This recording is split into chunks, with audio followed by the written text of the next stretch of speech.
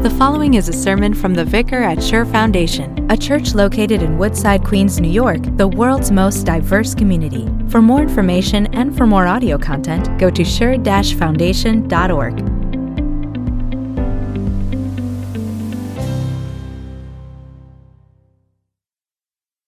Grace, mercy, and peace are yours from our merciful Savior. I'd invite you to open up your bulletins to page 11, and we'll read the sermon text for today. If you're on Zoom with us, thanks for joining us. Open up your Bibles to Romans chapter 8, verses 18 to 25. I consider that our present sufferings are not worth comparing with the glory that will be revealed in us. For the creation waits in eager expectation for the children of God to be revealed. For the creation was subjected to frustration, not by its own choice, but by the will of the one who subjected it, in hope that the creation itself will be liberated from its bondage of decay and brought into the freedom and glory of the children of God. We know that the whole creation has been groaning, as in the pains of childbirth, right up to the present time. Not only so, but we ourselves, who have the first fruits of the Spirit, groan inwardly as we wait eagerly for our adoption to sonship, the redemption of our bodies. For in this hope we were saved. But hope that is seen is no hope at all. Who hopes for what they already have? But if we hope for what we do not yet have, we wait for it patiently. This is the word of the Lord. The whole creation is groaning. You can hear that, right? You can feel that, can't you? After the huge amounts of rainfall that the upper side of our state, upstate New York and Vermont, received, I have only seen on my timeline on social media, it's been flooded with the flooding and the devastation that has happened up north, where people can look out at their plots of land and houses and what they thought was going to be secure and stable forever. Now they have to see their future where they have to start over. You and I have learned a whole new weather instrument and weather thing that we have to look at. We don't just have to look at the heat, humidity, and sun. Now we have to look at the air quality index, and how we watched how the Manhattan skyline was once crystal clear. Then all of a sudden it turned into a blurry windshield. And then all of a sudden it's orange, it's red, it's gray. It looks apocalyptic. Creation's groaning. Out west, they're still trying to fight to find water. Hurricane season's going to be coming up soon. Every single Sunday, we pray for families and friends in Ecuador and in Latin America and even stateside about the different struggles and the different situations that they face here on earth. What's it all worth? Doesn't it all just seem so normal? Should it be? Wasn't this world perfect at one time? Why do we have this sense that we can just chalk up all of these sufferings and all of these situations that we face as just something you've got to buck up through life until it starts to get to the big and the scary words? It's all something that you can persevere through and chalk up until it gets to the big words like cancer, until it gets to big words like depression, until it's an overwhelming sense of your worldview that nothing's going to get a whole lot better. Why does it seem that at some point someone decided to put sands into the gears of time?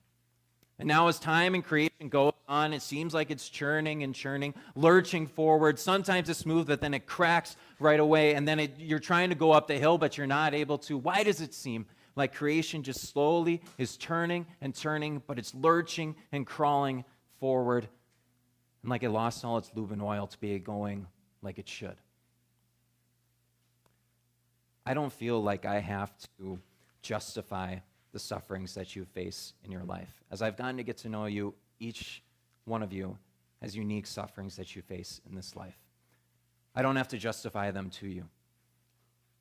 And for the Christian, we know that suffering is a fact of life. The Bible says so. No one sits out on the sidelines of this one. And as much as we want to be able to ignore it, suffering's a fact that we live through in this life. And it seems as though like once we once we say that we're a Christian, once we know that we have the Spirit, once we know that we're children of God, have been adopted into sonship, it seems like my life should be better knowing I'm redeemed. I'm justified. And one day I will have this eternal life. Then it all seems to start crashing down once you get a phone call from mom saying that the doctor's visit that she went to, the results weren't so good. It's all fun and it's all good until you hear a phone call from your son or daughter asking for a ride home from the police precinct because they made a decision that they're going to regret. It's all fun and games until our sufferings become something that was just momentary and fleeting and something we could get through, until it becomes our reality. And it's always there. And it's lasting longer than just a fleeting moment, but it's lasting and impacting our entire worldview. Then it sure feels like the condemnation is on us. This is all really start to hit on a head for me this week. I don't exactly know how to explain it.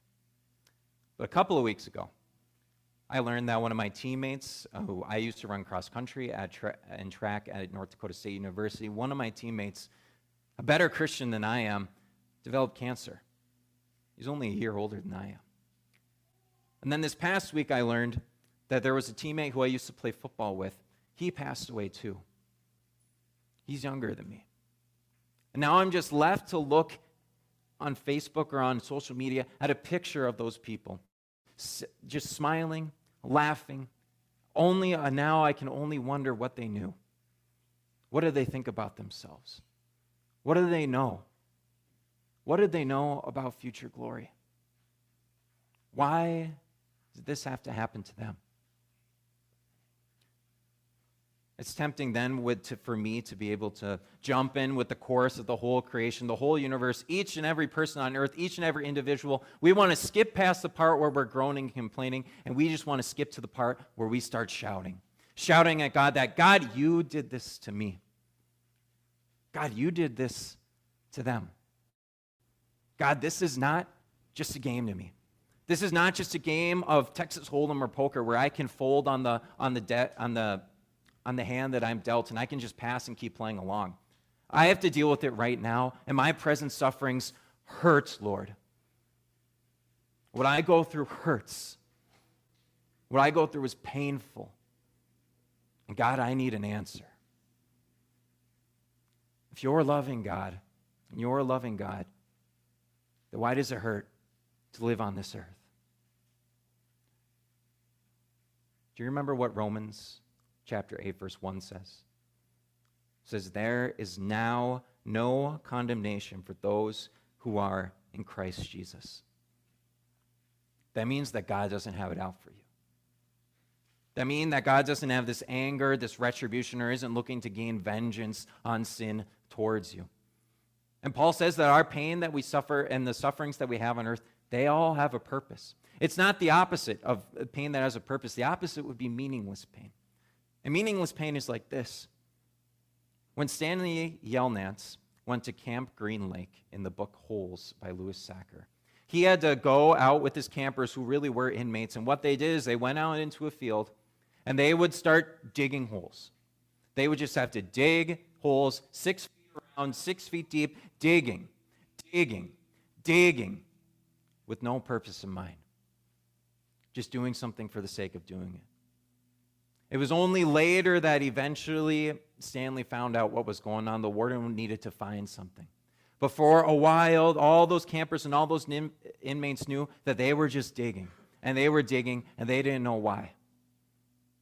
Meaningless pain is just like that. Digging without a sense of a purpose. Digging without a sense of anything going on. But that's not what Paul says our sufferings are about. He says they have a purpose. And it's a better purpose than we can imagine. For believers, this purpose is everything. It's hope in the eternal glories and the future glory we have. For someone who doesn't and isn't in Christ, it does seem like those pains are meaningless, that they're just torturous, that we're just taking up earth and putting it into another area just because. Do you know what God's answer to pain and suffering is in this world? It's God himself. God's answer to pain and suffering is putting his son on the cross.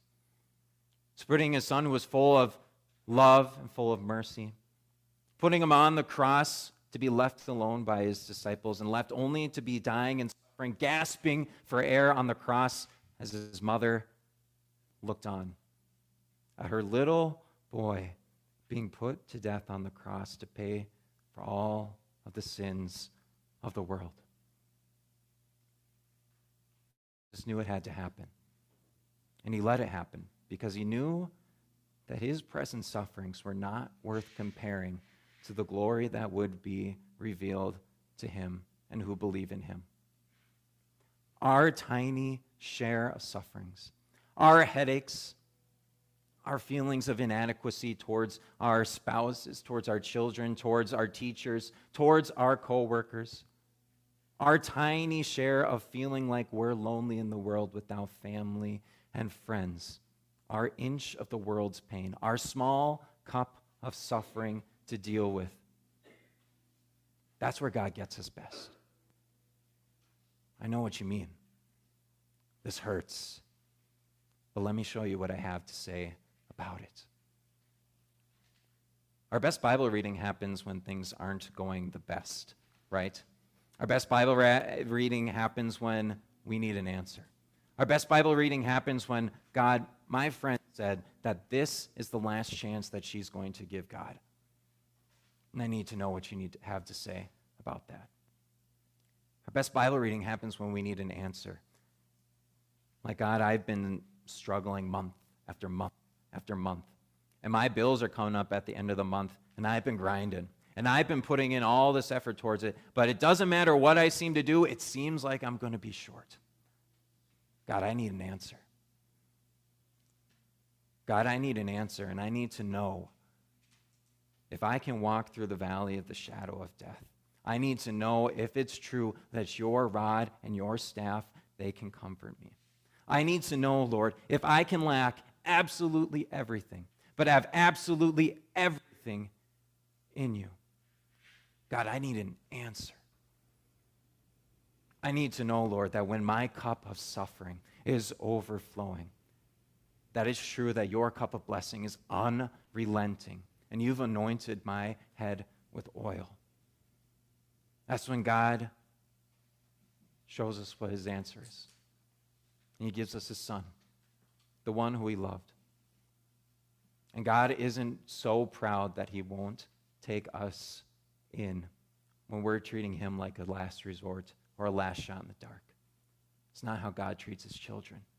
Instead, he gives us his son, whom he loved, to pay for our sin, to pay for the groans and the sufferings that happen here in creation. What we know well here on earth, what is super well known, is earthly pain. But what is unknown is heavenly glory. But those two can't even be compared to each other. They aren't even on the same scale. They wouldn't even balance on a ledger. Our hope is bigger.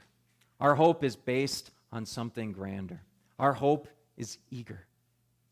It's eagerly expecting the future glory that is to come.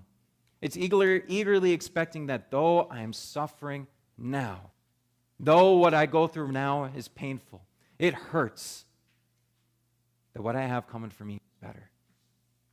Our hope waits. Our hope is willing to suffer. It knows what's to come. It waits like a mother is expecting her baby. It waits like a mother is expecting to meet the gaze of her child for the very first time. Our hope waits. It waits patiently. Creation groans, but groans in anticipation for what's to come. This past week at Science Camp, one of our activities on Tuesday was we built these aluminum foil boats. Now, I don't know if you know anything about aluminum foil, but it is not very durable, it is not very strong, and it is not going to survive maybe more than 10 or 15 paper clips that when you put on it. But to these kids, this aluminum boat meant everything. And as they approached our coolers full of water, they were convinced that these little tiny aluminum foil boats, they could, if we needed it to, and if the MTA needed it to, they could ferry us all to New Jersey later on today. And these aluminum foil boats, they would have put George Washington on it so he could have crossed the Delaware and help us in the Revolutionary War. To these kids, they had the eager expectation that this boat was going to survive. Now, the dangers of what could happen to an aluminum foil boat at the hands of an 8-year-old are not worth comparing to the sufferings that you face here on earth. But neither are your present sufferings comparable to what's in store for you in Christ Jesus.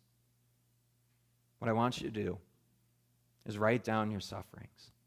And once you're done with that, take that piece of paper, ball it up, throw it behind you, ball up your fist, and charge towards Jesus. Because you know how secure and firm your future glory is. Take your sufferings and leave them behind. They aren't worth comparing to what's to come. Amen.